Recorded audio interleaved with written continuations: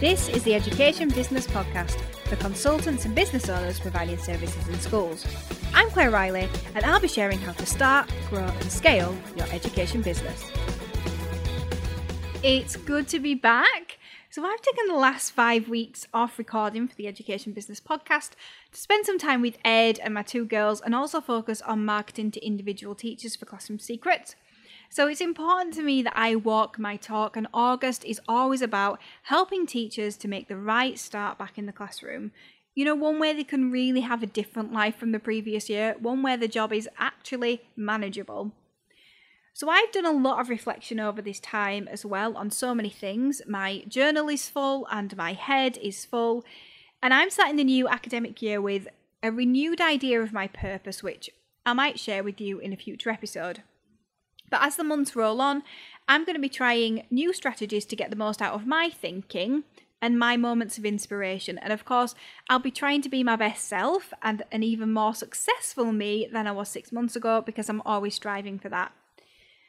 So one thing I'm trying out this year is agendaless days. It's like the opposite of time blocking, and it's going to give me a lot more time to act on my inspiration, which I feel is really lacking for me at the moment. And most importantly, it's going to give me time to think. And I feel like that's an important lesson in itself. So my job now as CEO is 90% thinking.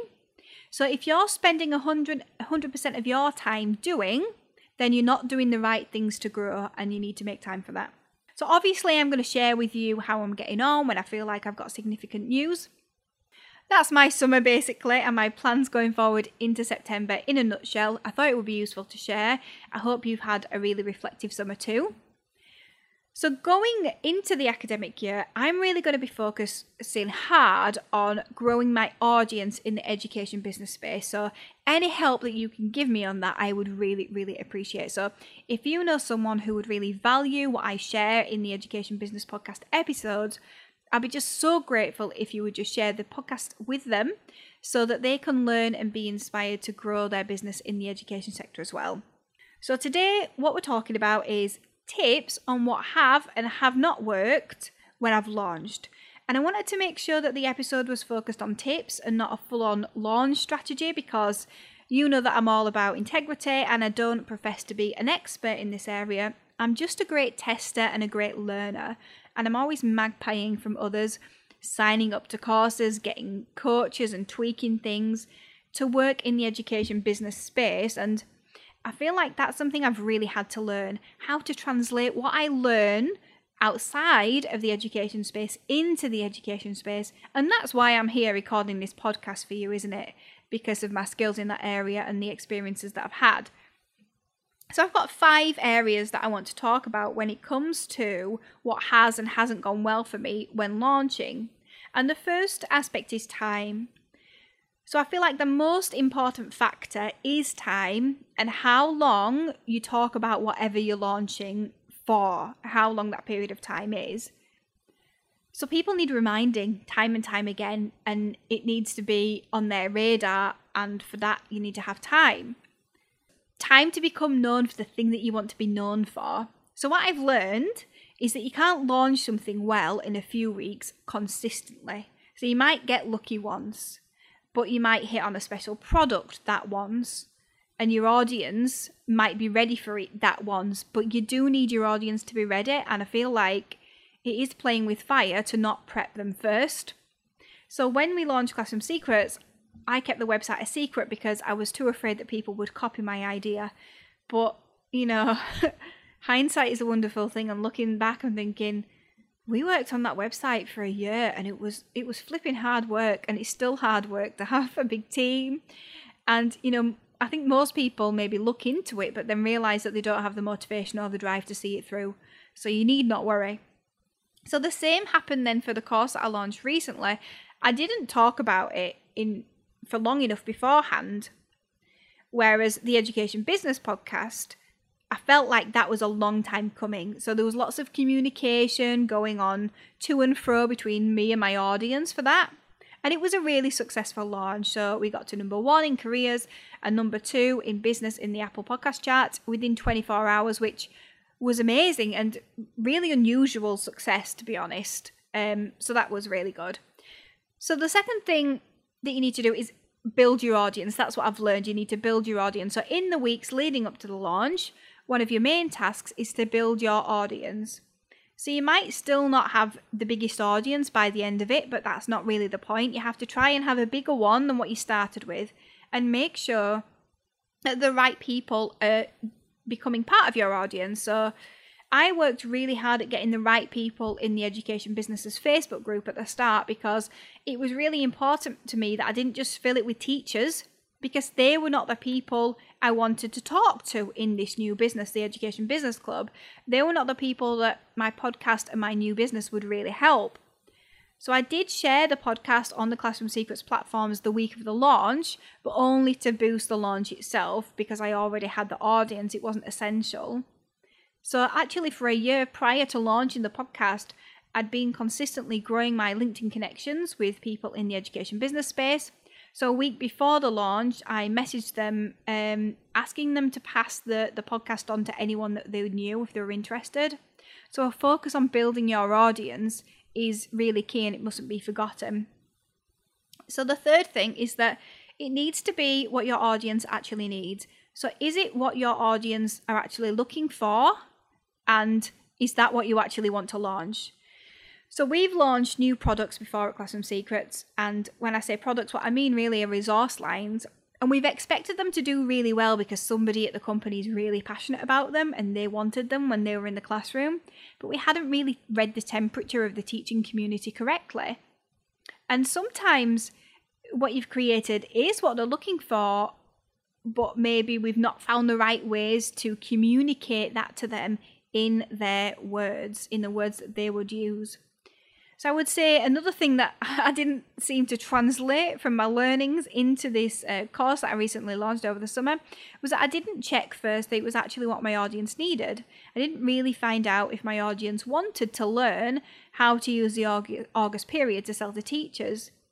And I launched it because I was kind of doing it anyway, through the reflections that I was working on and the training that I was creating for my in-house team. And I actually think I used different words to my audience as well. I used sell because I'm really blunt, and I'm now quite business focused, of course, whereas my audience might use the word help, which is obviously more ambiguous but softer and maybe a reflection of where they are in their journey. So that was important, where my audience actually were at the time of launch. So the fourth point then is about visibility. So this is really strongly linked with my first point, which was time. So in order to have enough visibility, then you need to have enough time to become visible. It's important to be talking about it for months in advance. So you can't keep it all a secret and then launch over a 2-week period and expect a raving excitement from your audience and mass rushes to buy your product or service. Even if you've got a well-established audience, and that happened to me recently. I don't necessarily have the largest audience at the moment, but I launched a course in the school holidays, and there wasn't much time to launch it because it was time sensitive with teachers returning, because it was all about selling to teachers in August. So in essence, the idea came to me too late, but I just went ahead with it anyway. And it's hard because as entrepreneurs, we want to act on that inspiration. And I had some serious inspiration for this. And I've even talked, in the beginning of the podcast about wanting to harness that even more this coming year. So it's very difficult for us to navigate this if you're somebody who really gets inspiration for things and has the urge to act on them and knows that it will be your best and quickest work, I guess, when you're able to do this. But all is not lost though, because obviously I did sell the course, but not to the level that I was hoping to. But I've taken a lot of learning from the experience, and I've also created an asset now that I'll be able to use in the future, which is obviously really important. And it's also allowed me to gain a lot more clarity on where I'm going with the Education Business Club and what I need to be offering.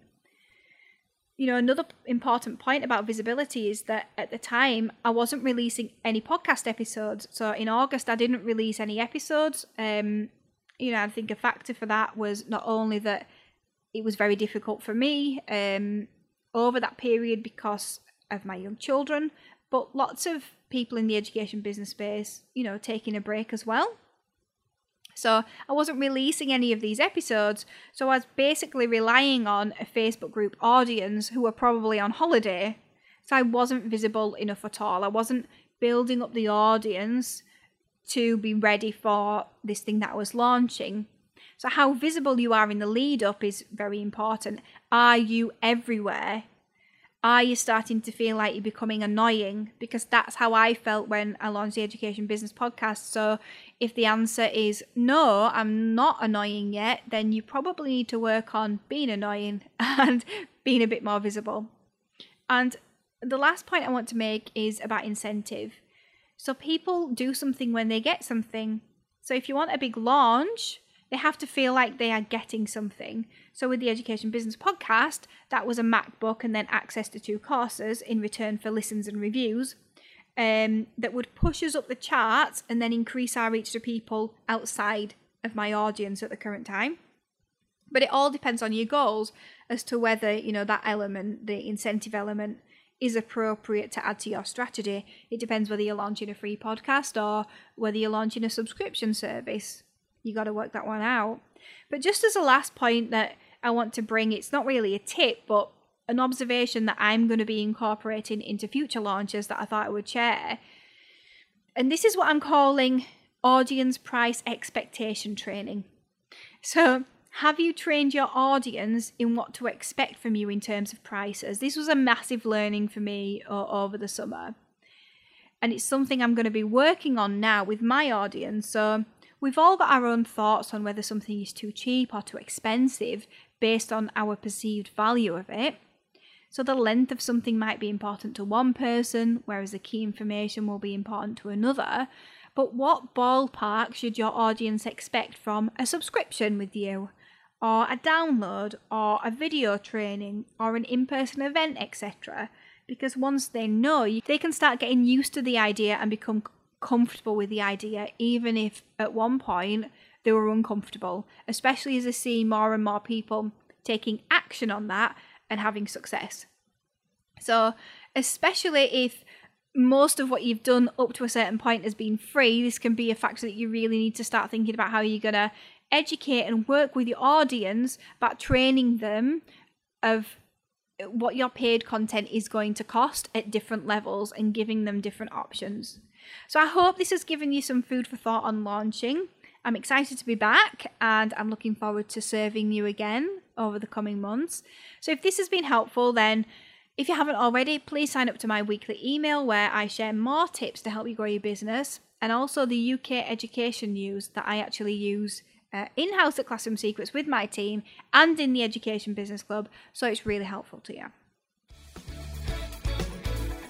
Thank you for listening to the Education Business Podcast. To get more information to grow your business, sign up at educationbusinessclub.co.uk.